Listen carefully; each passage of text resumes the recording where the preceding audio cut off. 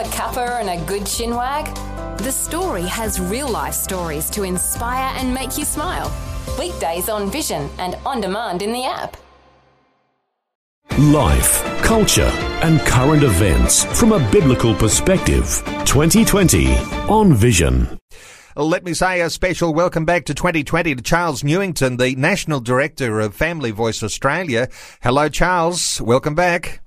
Oh, thank you, Neil. Good to be back. Charles, it is a good day in the sense of monitoring these breaking news stories, and some of these actually going in a good way. It's not something we're always used to. Oftentimes we're talking about how much pressure we're under, but let's talk through the good news where the push to make Tasmania the first state to ban gender being recorded on birth certificates is now likely to fail. What's the update that you have? Yes, well, Labor has withdrawn its support of the Greens proposal on this, and in favour of giving parents the choice. So parents don't have to state the gender of their child when they register the child, but the choice will be with them rather than it being legislated out. So that is a good thing. It certainly is a good thing. And yet, there's always a mix. This is the thing about politics: is it's kind of like a chess game, isn't it? That you kind of you kind of stop a push in one area and another one pops up. Because the amendment that's been moved by Labor and the Greens now is to remove the need for people to have gender reassignment surgery in order to change their official gender.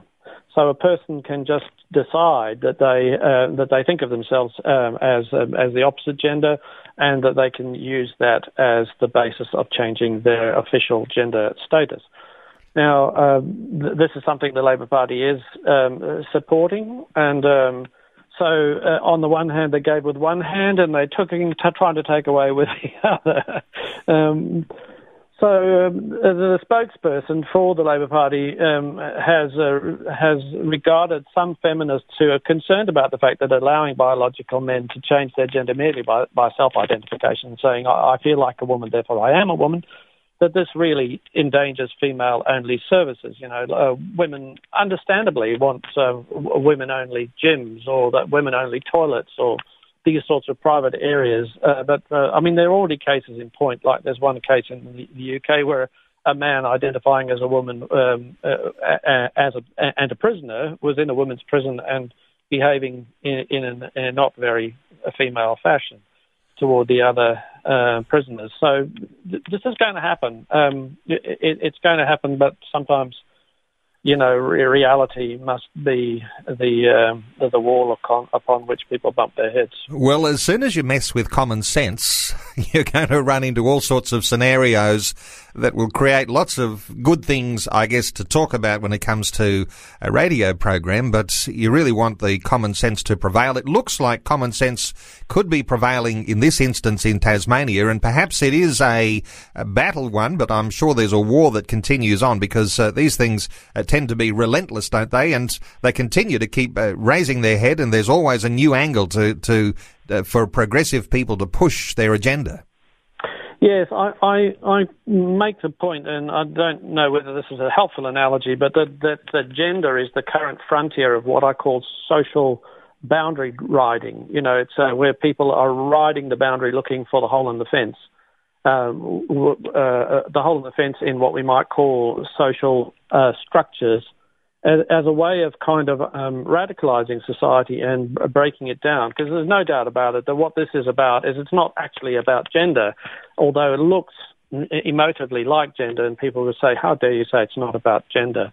But the sad reality is that this is a political game, and that it's using gender to destabilize society, and look at how we feel about all this stuff. It raises our anxiety levels, our blood pressure. It makes us feel bad people because we're so confronted and conflicted in our opinions, and the whole climate of society becomes tense and uncomfortable. And we feel like we can't talk about things in case we put a foot wrong. All this sort of stuff is going on. And this process is actually a way of drawing and sucking the power and the unity out of a culture and a society, and making people feel that it's very fragmented and it's almost ungovernable. And this and the people that want to destroy Western society, that hate what we value and what we stand for, they don't care that people are getting caught in the cogs here. I have a great deal of sympathy for people who feel, because they get caught up in the gender game, and they start to think, well, I think that's how I am. I feel like a woman. I'll go and I'll go get my gender reassigned. The facts are now, although they're not being published much, but it came up recently on a reputable website that there's an increased number of people who have had gender reassignment surgery that are going back and asking if it can be returned, reversed.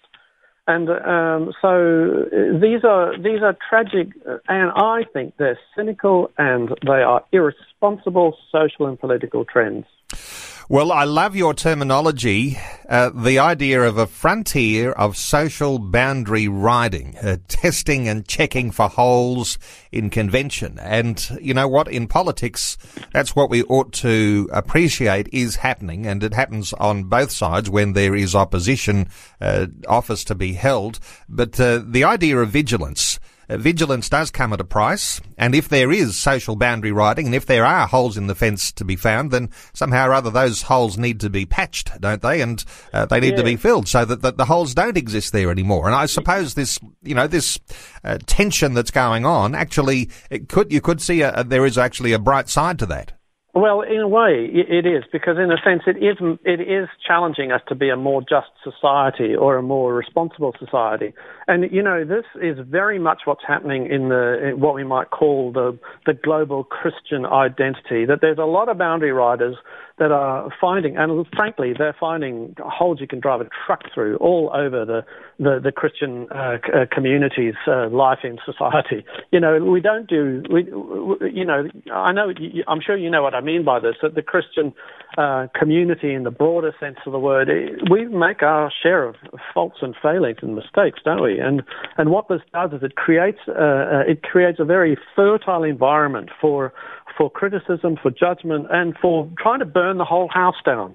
Because some kid is out in the backyard throwing rocks, that's a reason to evict the entire family. That kind of mentality. Get rid of Christianity because there are a few bad apples in the barrel. And I mean, I think the thing is true about the challenges of the last inquiry into sexual abuse in institutions. People hardly know that was in institutions generally, including government institutions.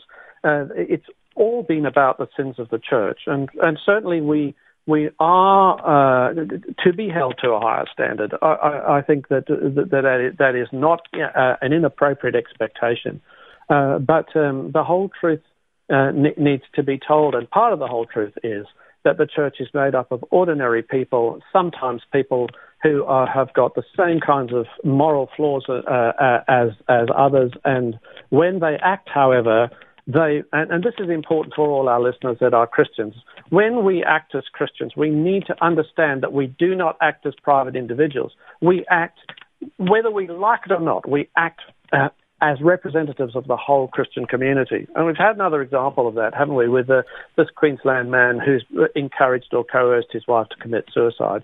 It comes up in the media that this was a Christian man, a sort of a very Christian man, who had a strong sense of the coming of Christ, and the narrative is given that because he wants to build this Christian community, he coerces his wife to commit suicide because she's suffering from physical pain and psychological distress. And what do people do? They hear he's a Christian man and they go, oh, another one of those God botherers. That's such a bunch of hypocrites. And this is the truth of it. And so I think that what the Christian community needs to realise is that this is a time to put our house in order, and doesn't the Scripture say that? It says it's time for the judgments of God to begin with the household of faith. And if it begins there, where's it going to run to in the long run? And Charles, of course, the judgment to begin in the household of faith, and when the church is down, when the reputation is sullied, history will show that there are those who rise up and the reputation is restored. So we're looking for those sorts of leaders who can bring some level of restoration. And, of course, that is a process as well, and that will come out of victory in various battles that need to be fought. And, of course, those who are wanting to sully and keep the reputation of the church down won't be stopping either. They'll be relentless in trying to keep the reputation of the church sullied. But there is a big challenge there.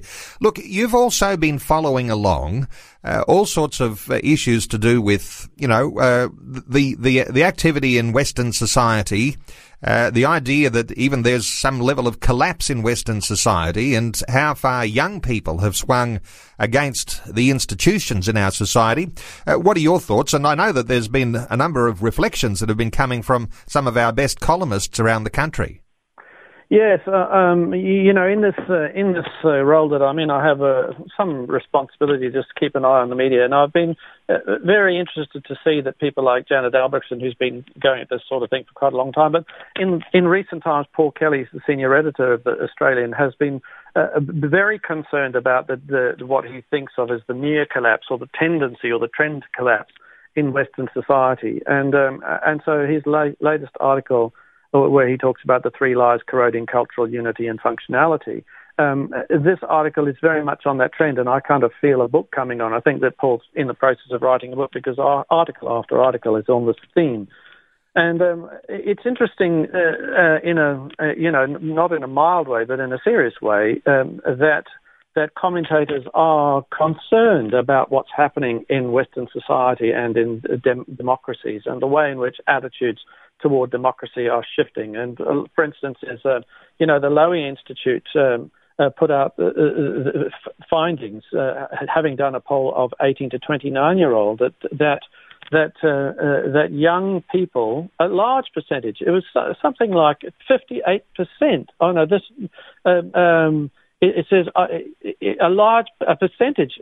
I'm just trying to find the exact details now, but it was that the young people disagree that democracy is preferable to any other kind of government, and the majority, something like 60%, disagree with democracy and want another kind of government. And the Centre for Independent Studies found that 58% favour socialism.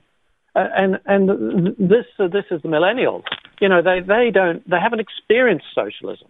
They know nothing about the impact of socialism personally, but they are being fed on a diet of the faults and failings of democracy, and the faults and failings of Western civilization, and the faults and failings of the church. That's the diet they're being fed, and the incredible contributions of democracy and Western society and Christianity to the world are not being included in the conversation, and so no wonder on that kind of diet they are coming to the point where they're about to abandon democratic institutions. It's a conversation for another day, Charles, but there is a train of thought that I've come across about this obsession that we have with youthfulness. And everybody wants to ask the young generation what they think and what they hope for the future. But this is the interesting contradiction here. It's not the young people who have the wisdom and understanding to know what has historically gone on, that has happened, the experience of what makes a society flourish and what doesn't. So this obsession that we have with asking the youth really is a contradiction, because the youth don't actually know. You've got to rely on people who are older, people who have experience and have wisdom of life. So there is a conversation for another day about the obsession that we have with youthfulness. But can I just make a comment here? Sure. I think you're referring to the arrogance of education. The arrogance of education, the assumption that because you've studied it in a book or a professor told you that you know better than the person who actually lived through that. now I'm at this stage in my life when I look back and I remember the Cold War and I remember the political dynamics. I lived it. I experienced it on the streets. And so the difference between that kind of knowledge, or that lived experience, and a kind of a book knowledge or a Google knowledge, the scripture says, knowledge puffs up. It puffs up. It sort of fills us with a false sense of intelligence and importance. And that's one of the reasons why I find this process difficult, because who are we? We're just people, aren't we? These are opinions, folks.